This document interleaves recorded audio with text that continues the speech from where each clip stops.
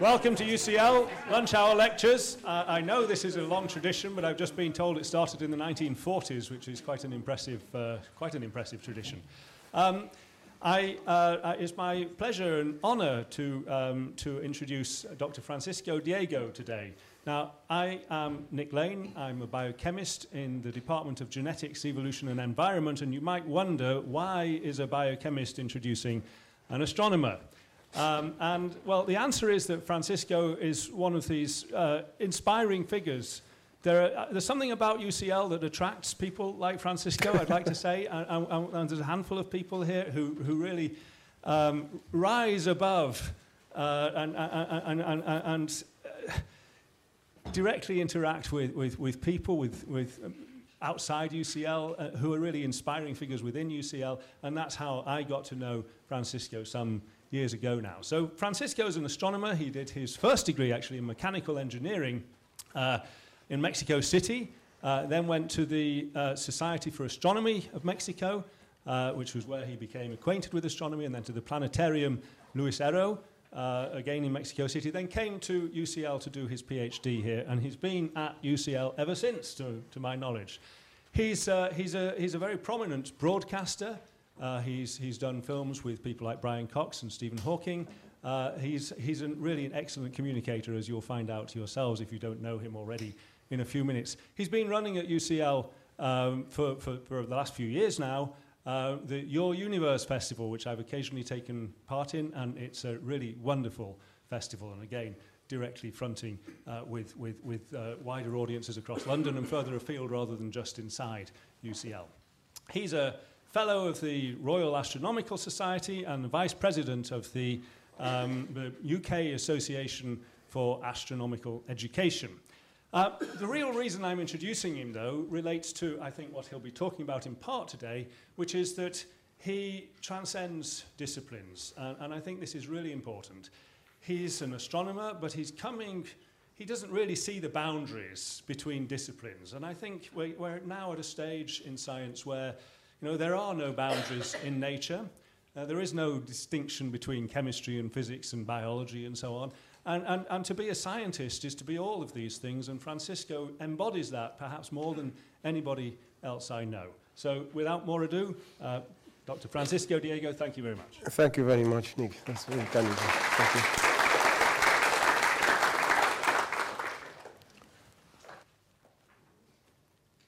Remember that title. Every single word is very carefully chosen there.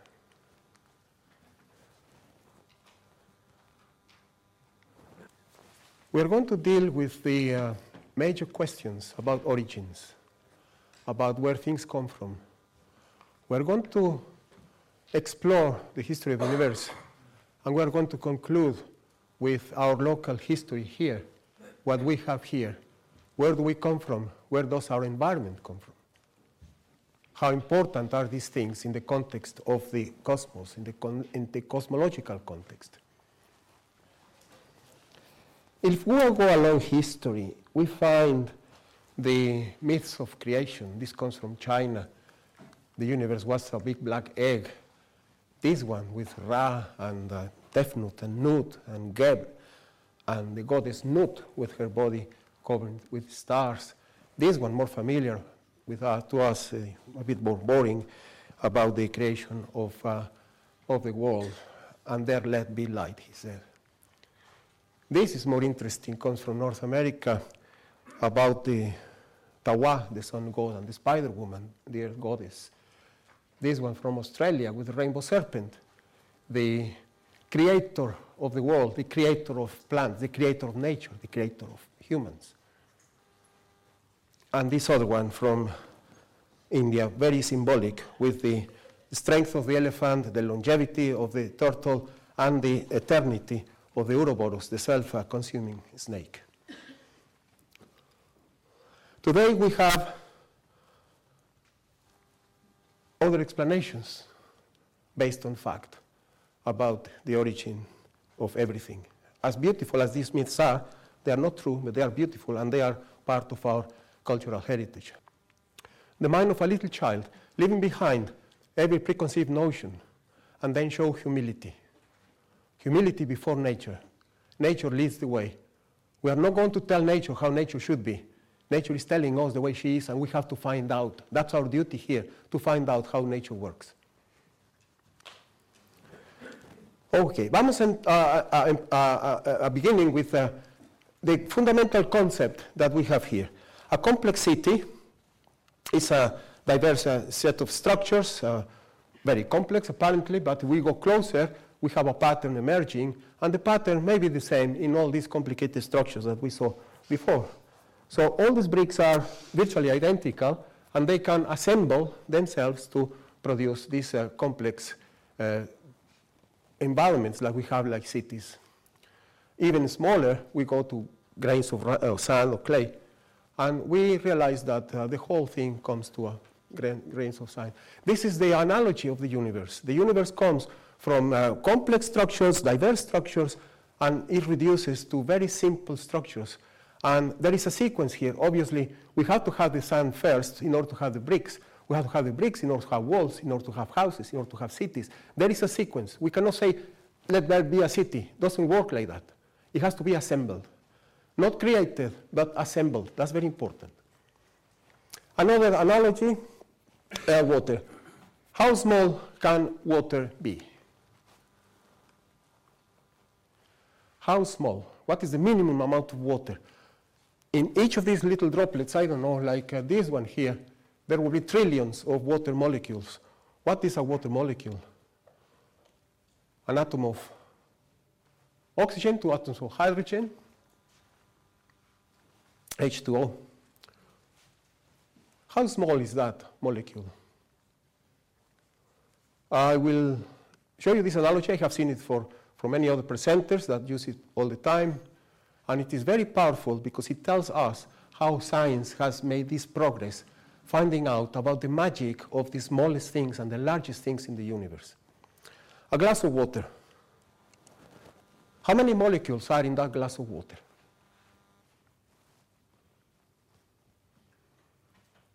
Well, at least in the primary school, the kids say trillions, billions, or something. And here I get dead silence. I mean, remember this analogy. There are more glasses of water, there are more molecules of water in that glass, the glasses of water in all the oceans in the earth. Imagine that number. How many glasses of water in all the oceans? All of them. There are more molecules there. To give an idea how small things can be, and we know that. Now, it's made out of oxygen, the red one, and the white, the hydrogen. Where do we get them from? Where do we get these atoms from? Where do they come from? How do they get together? It's not, the molecule is not made, it is assembled. Remember that. Assembled. You have to put the atoms together. Where does that happen? And where do they get the atoms in the first place? These are the fundamental questions that we are going to deal with before we go into the development of the universe until we get to today. Okay, let's start. Let's remember what T.H. Huxley said about the getting rid of the preconceived notions and showing humility before nature. And this is what we have found. We go to origins, and the origins of origins, we have done a lot of work in these few decades, and we know that the universe, this picture of the universe, will look something like this. And that was the only act of creation ever. This is the Big Bang, so-called the Big Bang. Don't have time to go into these details here. I have a timeline here in front of you. In the normal scale, this should be a millimeter for every million years. Okay? That's a million years there. So that is 1,000 million years, 2,000 million years, okay, until we get to more or less 14,000 millimeters or 14,000 million years. Just to give an idea, because I ask you, can you imagine 14,000 million years? I cannot. You have to see them somehow in a timeline. And still, it's a big struggle. The Big Bang is primordial energy. It comes like a appeared out of nothing, violating all the laws of physics that we know today. There are laws of physics that are not violated, obviously, by this event, the Big Bang. The expansion of the universe starts at that point, 14,000 million years ago, or whatever. And then it's pure energy. There is no stars, nothing. It's just energy. No particles, no atoms, nothing. Just energy. For a small fraction of a second, trillions, billions of a second, then the energy is transformed into fundamental particles. Many more, but these are the ones that are interested for the universe that we can see. We call them quarks and electrons. They're fundamental. You cannot break them and get something inside them. You get energy. So these are the grains of sand of the universe. This is the fundamental building blocks. Whatever there is in the universe that you can see is made out of this. Everything, absolutely everything that you can see. There is a universe we cannot see. That's a different story. So, quarks and electrons appear in our development of complexity here. The complexity grows as this inverted pyramid does. And then I put this in orange because these are the fundamental particles like Lego bricks that need to be assembled together. And in order to do that, we need different kinds of glue. We have the super glue, which is the strong force. We have the weak glue, the weak force, and then the electromagnetic glue and gravity. These four forces that we know in nature that are going to interact with these particles and put them together. The process of assembly goes very quickly. In a billionth of a second, the super glue is able to confine quarks in threes. You get the combined charges here. You get protons, neutrons, and electrons. So in a billionth of a second, the universe, after the Big Bang, in a billionth of a second, a billionth of a second, okay? The universe has put together all the protons, all the neutrons, all the electrons of all the atoms of the entire universe. You got that? I don't. I just read it. Okay. And then the process of assembly takes another step. That superglue is going to bring together protons and neutrons to have the primordial nuclear fusion of protons and neutrons. It's called fusion because they get together, and it's not called nuclear because these particles that are the result of that fusion are going to appear in the nuclei of atoms that are still to be formed. So we're still in the very first millimeter of our timeline.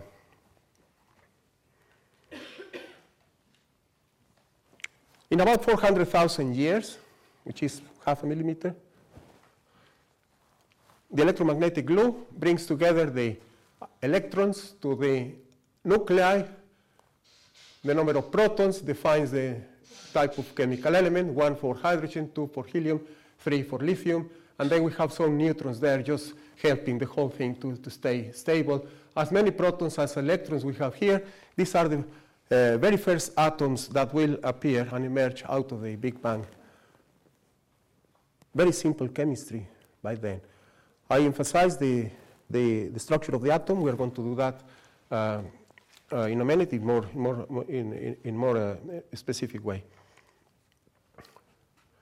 So this is the first millimeter of our timeline, and that's all there is in the universe. Don't look for planets or galaxies or anything. That's it, the first millimeter. Then we have the Dark Ages. The Dark Ages, the universe keeps expanding and cooling down, and the Dark Ages are a kind of mystery. Nothing happens there apart from the universe expanding and cooling down. It's just a black universe which is getting colder and colder and expanding, and it's just a dark cloud of hydrogen and helium mainly. And after that, from that dark cloud, we have gravity now. The gravity force is going to bring that cloud together in millions and millions of places to form the very first generation of stars. And this is what happens when the universe is about 400, 500, 600 million years. So we are talking now about this long in our timeline. So this is proper scale there, the first stars.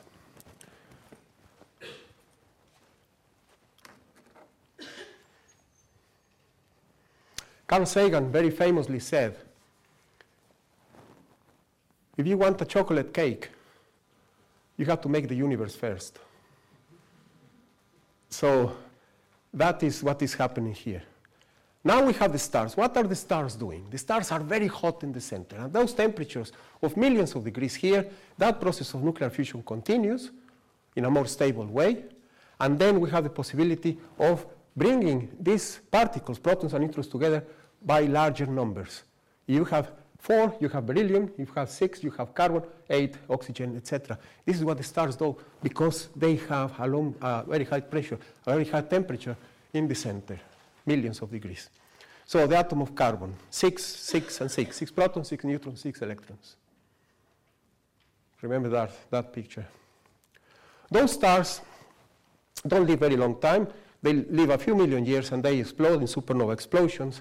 And those explosions are the environment at thousands of millions of degrees where the nuclear fusion continues for a very short period of time. So this is where the superglue is going to, how long? Let's give them, 400 million years. That's plenty for the stars to be. These stars are they live very short lives. Now the number of protons and neutrons increases because of these high temperatures allow that to happen, the protons and neutrons getting together. Process of assembly, remember that. And that's where we get the heavy chemical elements.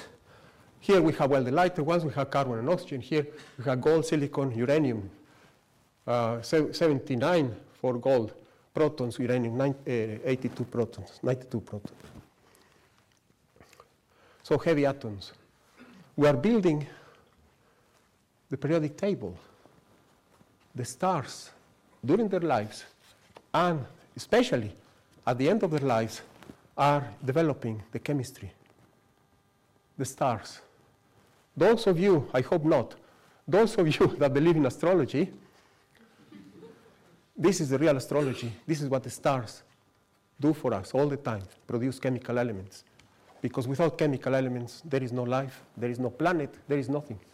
So this is where the chemical elements are, even at small amounts, because the universe is still dominated by hydrogen and helium, but all these chemical elements are traces, but enough to make the universe interesting. Imagine a universe made out of hydrogen and helium. Come on, how boring is that? This is the chemistry that comes from the Big Bang. This is the chemistry, more or less, give or take a few elements, that comes when the stars are still alive, all the way down to 26 iron. And all these are the chemical elements produced after, or during, or after the deaths of the stars. And we have them available here, perhaps 2 or 3 billion years after the Big Bang. They are available there. Well, in the universe, gravity takes over and starts collapsing these clouds and producing new generations of stars, which now will contain the part of this material. Some molecules appear in these clouds, which are the remains of stars.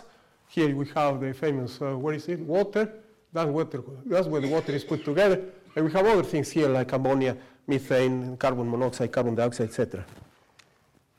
Gravity brings together these clouds and then produces new generations of stars and planets. Now we have metals, now we have silicates, now we have carbides. We have solid material out of which we can produce rocks. Where is it? I have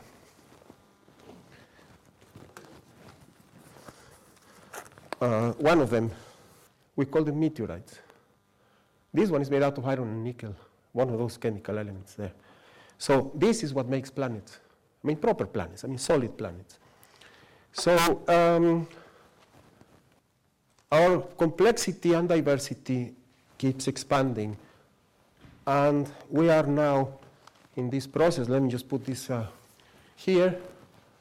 This is the building site of a solar system, a star with planets around it.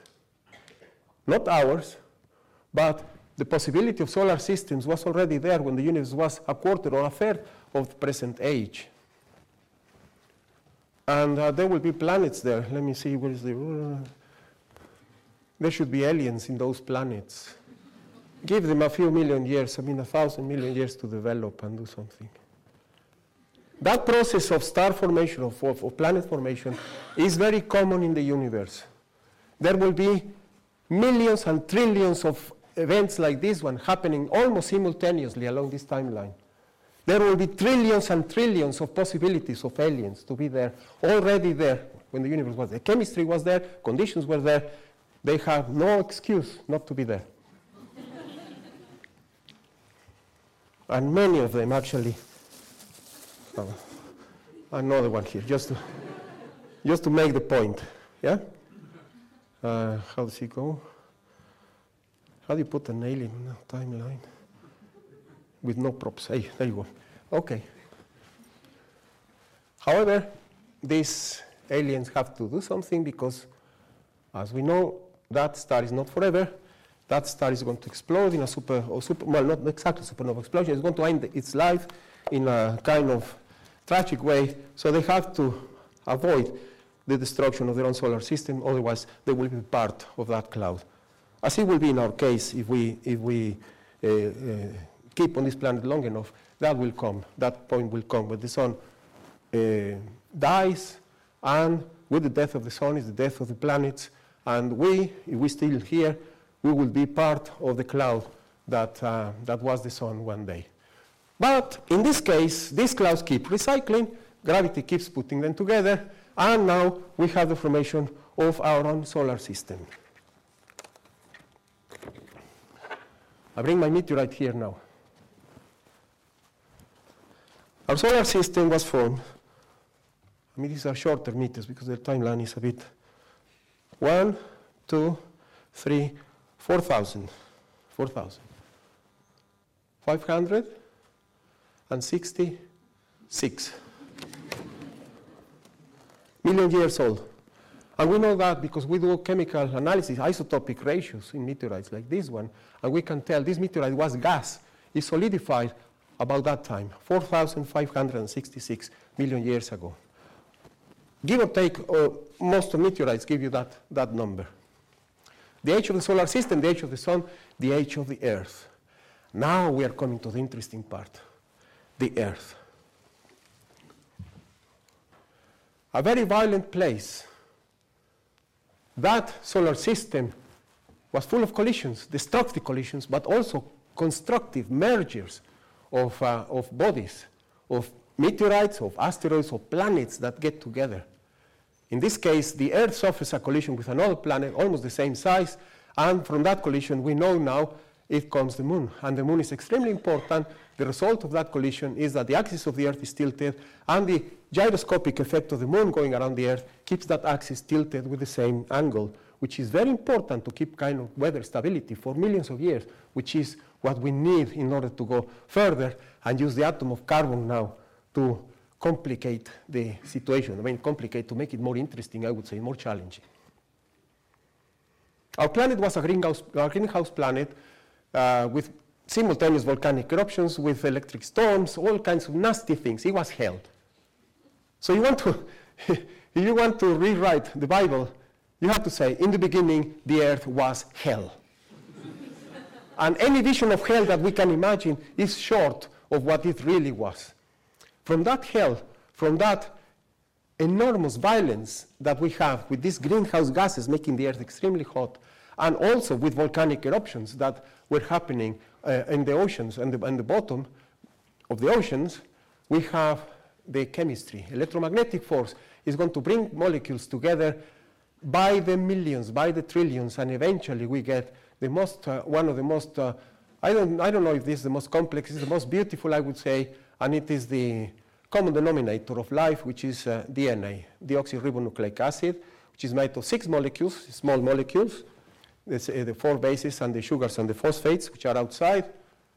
And this is what DNA is. This is the color code for the atoms. This is phosphorus that you can find outside here in the helicoidal part. And the other ones are carbon, hydrogen, oxygen, and nitrogen, which are part of the bases, which are in the middle here.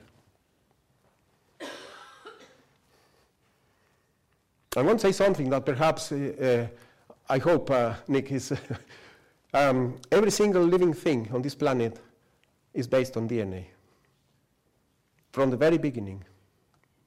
So that DNA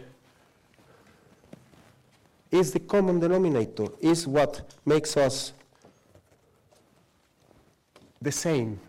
Let me put the Earth here as it was, or we think it was.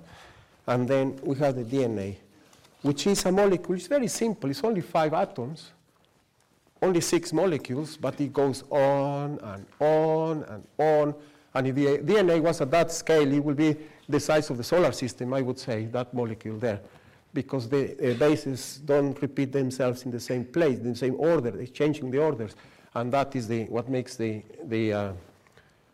biology so interesting and by far the most challenging part of science. Biology and what is going on in little cells is fascinating. It's a replicator. It can reproduce itself. It's one of the characteristics for life. And at that time, it was encapsulated in membranes to produce the very first cells, proper cells, the archaea and prokaryotic cells that appear, as you can see, very quickly. In a few hundred million years, a few hundred million years after the formation of the solar system, we already have life. That could have been the case here. We don't know. It's very difficult. It's going to become impossible to get evidence for that. But we know the conditions were there. And life at this level of cells that cannot do anything else apart from being their own individuals is probably very common in the universe. Primitive life. What these cells do? Some of them that live in the oceans have the ability to photosynthesize, have the ability to wipe out the carbon dioxide that was very abundant in the atmosphere of the Earth at that time, and free oxygen in the atmosphere. Change what was hell, as I told you, this was hell, and that hell becomes paradise. So another thing to write in your Bible is that the paradise, we owe the paradise to cyanobacteria, to blue-green algae that are still doing that as we speak. Now, how cool is that? Will you build a church to the cyanobacteria and go and worship them? This is easy. This was fast. The next step is very difficult. Let me put paradise here. By the way, this paradise didn't come that quick. Those cyanobacteria have to work for about 1,000 or 2,000 million years in order to produce paradise. So paradise is not that easy to make. And this is where this kind of processes to be replicated here are going to be very difficult. So we have now the eukaryotic cell. The eukaryotic cell is a kind of colony of bacteria inside each other.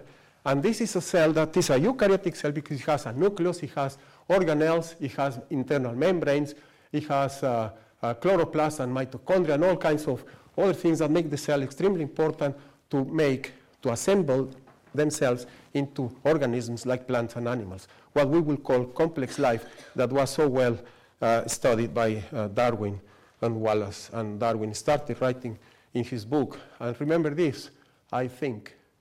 This is the most important thing, especially the young members of the audience. This is the most important thing in life, is to think, to put things together. Even this society doesn't want you to think. You have to overcome that power.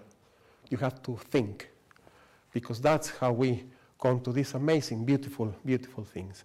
So the eukaryotic cell doesn't come that quick either. It will take another 1,000 million years, or 1,500 million years. This is today, by the way. And look where we are. There are no animals yet until we get the ammonites a few 100 million years ago. Is my ammonite here? And ammonites were dominating with many other species here in the oceans until, that's so far for biology, for natural selection, for evolution. But what we have, this tree of life, that was developing in each of these branches is a species, you know. But the tree of life was chopped down 250, 260 million years ago. 95%, was it, extinction? 95% species were made extinct, almost like this, by chance. And this is important. Luckily, the survivors were able to produce another tree. The tree is different. It's a tree, it has branches, but the branches are different. Ammonites, I think they survived this one, but trilobites didn't. and the ammonites will survive and then roam the earth. This is where the dinosaurs come from. Okay, dinosaurs. And then run out of time here in the timeline. We are talking 200 million years ago. And very famously, now we have more evidence for this event. 64 million years ago, an asteroid the size of 10 kilometers, more or less, impacts what is today the Gulf of Mexico and wipes out 75%, I think, of the species in that cataclysmic collision, including the dinosaurs, and some sharks and some other species survive, especially species in the oceans manage to survive. So a new tree develops again by chance. All these are chance events. If you remove any of these events from history, nothing of this will be happening. Something else will have happened, of course, also by chance. And this is where we come from. This is where the mammals have a chance to flourish, to really, after being repressed by the dinosaurs, they finally have a chance to flourish. And this is where we come from. The present tree of life, one of them has many versions you can find in the internet, but it is amazing the amount of species that we have here. All the ones that we have in this part here are microscopic, and here is where we have the plants and animals there. And this, if you find out where are we in this, well, it's somewhere there in the chordata. These are the ones that have spinal cord, vertebrates. That's where we are. Remember Huxley when he says humility. This is a big lesson for humility. That's where we are. Little twig there. So we come in the last few million years, humans have evolved, and there are many species that became extinct in that process. And this is where we are today, Homo sapiens. And the distance between the beginning of Homo sapiens and today in space is in time, is the thickness of this piece of paper there in our timeline. That's another lesson of humility. So the complexity of the universe comes now to the culminating with brains, which is all made out of quarks and electrons. Remember that. It's just a process of assembly along this timeline. I'm going to finish now by talking a little bit of ourselves, a little bit of our environment. Our 5 races are different on the surface, but identical. If we remember where we come from, strong evidence that all humans come from central part of Africa, here, and my globe here to show you that. We come from a place between Tanzania, Kenya, that sort of area there. And by migration, in capital letters, by migration, we populate Asia and Europe, and eventually, by migration, we populate America. It's a continent, America, okay? Continent of America. Remember that. United States is only one country. Out of 36, I think, countries, okay? And what happened? This came from the Strait of Bering 20,000, 30,000 years ago, populated America, and the Europeans took the ships and crossed the Atlantic and found them in the way. They failed to recognize each other. They were the same. They came from the same place in different routes. And look what happens today. We still fail to recognize each other. Big tragedy. Chemical composition, that's the DNA with calcium for the bones. Not very different from the dinosaur, really. DNA, our DNA is the same of all living species, about 50%. With the apes, we are 98.6%, similar to the chimpanzee. We are apes as well. This is the gibbon, orangutan, chimpanzee, this one, gorilla, and man. So similarities are astonishing. This is what science is telling us. If we look at our environment, beautiful environment, What are we doing with it? I'll keep quiet now.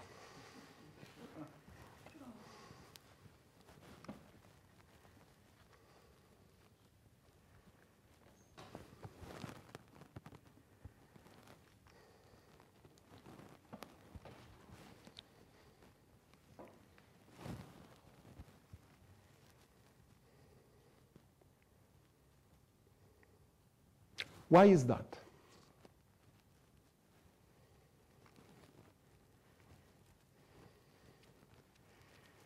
It's the greed of a few and the ignorance and apathy of the many. Nothing else. And then we have to invoke the wisdom of our ancient cultures, of those myths. They didn't know about quarks and electrons.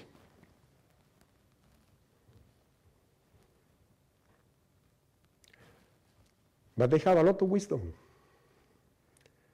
And we better use that wisdom that lives in harmony with each other, in harmony with nature.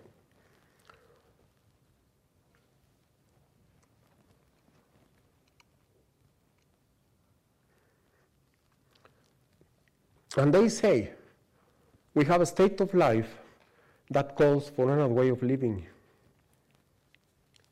If we dig precious things from the land, we will invite disaster.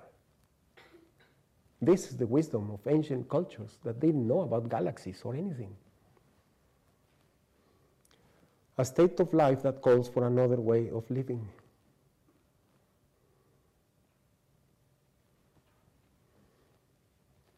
So, what we have now, more and more unfortunately, is this. The economy is the top of the importance in human activities, and is feeding from humanity and from the natural environment. So, very simple, just put it the other way around. So, the economy is going to feed humanity and is going to feed the natural environment. Very simple. How you do that? That is the problem. We have education, as Nick said just now. We have projects that are educating kids about all this that we have been talking about with molecules, with the structure of atoms, the periodic table made out of biscuits, and all this kind of thing. We need to really have a very strong movement, actually, of education to do that.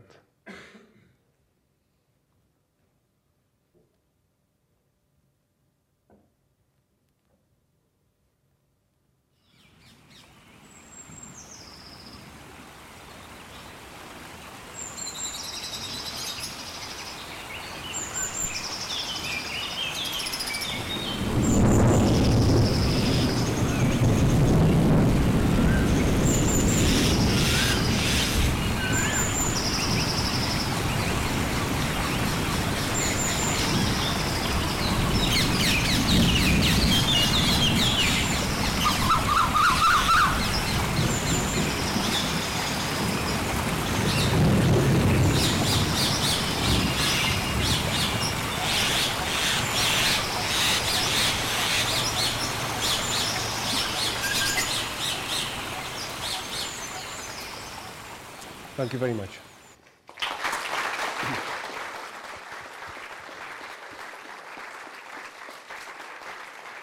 Thank you.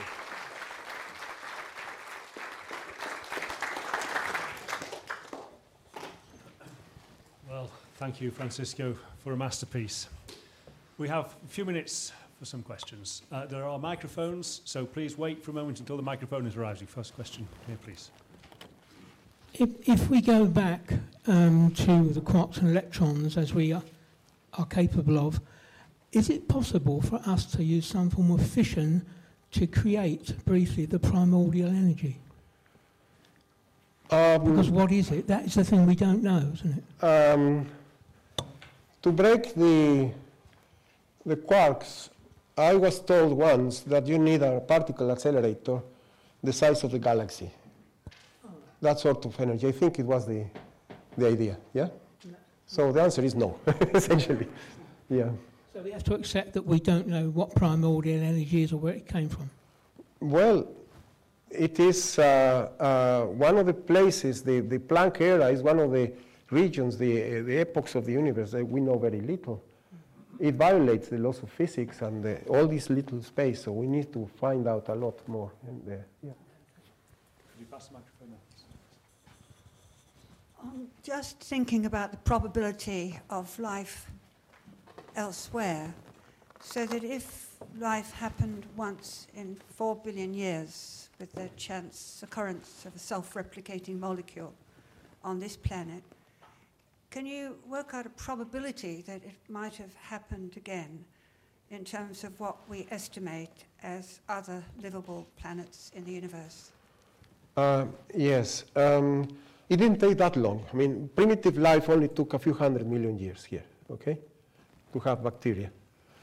But, and then what follows is a long chain of cataclysmic events, accidental things, and really events that happen, for example, in the case of the transformation or the assembly of bacteria into eukaryotic cells, is something that happened only once, only one place. And it is a miracle, essentially. So to have these events replicated elsewhere in the universe is going to be extremely difficult, despite that we have trillions and trillions of planets. Thank you very much for the lecture. It was very enjoyable. I am wondering, you hinted earlier on about the things we do know, the parts of the universe we do know. Obviously, there's a lot of research into what we don't know currently that's out there. Do you have an instinct, a gut feeling at all? No, I better don't go into that, but I have to say what we have seen here is 4% of the universe, okay? There is 96% that we don't know what it is. Most of it is dark energy, and a lot of that is 6 times more matter that we can see here, which is called dark matter. It should be called transparent matter, which is what it is, and we still don't know. So let alone the Big Bang, and let alone many other things. But what we know is not bad already. I mean, this is quite, I mean, in this amount of time, we have achieved so much. I mean, it's a sense of pride, of course. It's humility, but I'd say, look what we have done. We should keep going. There's plenty of timeline there to continue in the future, so future generations can take over and then find out more things. But certainly, lots of things we don't know. Stephen Hawking very, very famously said in one interview, he had an event in the Royal Albert Hall. Jim Al-Khalili was chairing that meeting, and he said, well, there were recorded questions at the end from the audience, pre-recorded, and he had pre-recorded he was in his wheelchair by then. And last question, Dr. Hawking, do you think that one day we will know everything about everything? What was his answer? I hope not. Yeah. Hi, thank you. My question is about parallel universes. I've heard from quantum physics that if you have quarks, they seem to be in multiple places at the same time. It's like one of these arguments to explain that they might exist. So I just want to know what is your take on that, on parallel universes? You cannot say no. It's a possibility. A lot of astronomers, cosmologists are advocating a possibility of several universes existing with their own timelines, with their own things, independently and simultaneously. But if we're thinking about ways of trying to learn more about the universe, that doesn't solve anything. You can call all the combination of all those universes, you can call the universe. So you are back to square one. It's like the turtle. You know the turtle. The world supported by elephants. The elephants supported by a turtle. What is supporting turtle? It's turtles all the way down. And that's the question. In infinite regression, it's impossible. You have to be very careful. I mean, philosophers that went really seriously into these depths became mad. So you have to be careful. Well, I think on Now, that point... let me just 1 minute, because I forgot to do this. Look at the amount of water here, okay? There it is. This globe is 30 million times smaller than the Earth. At this scale, Mount Everest will be 1/4 of a millimeter high. The atmosphere will be 2 millimeters thick, and the oceans will be paper thin deep. The amount of water in all the oceans on Earth will be this here. That's all the water we have on Earth at this scale. When we say there is a lot of water in the oceans, think about that. This is how easy it is to destroy the environment, and we are doing very well, very efficiently.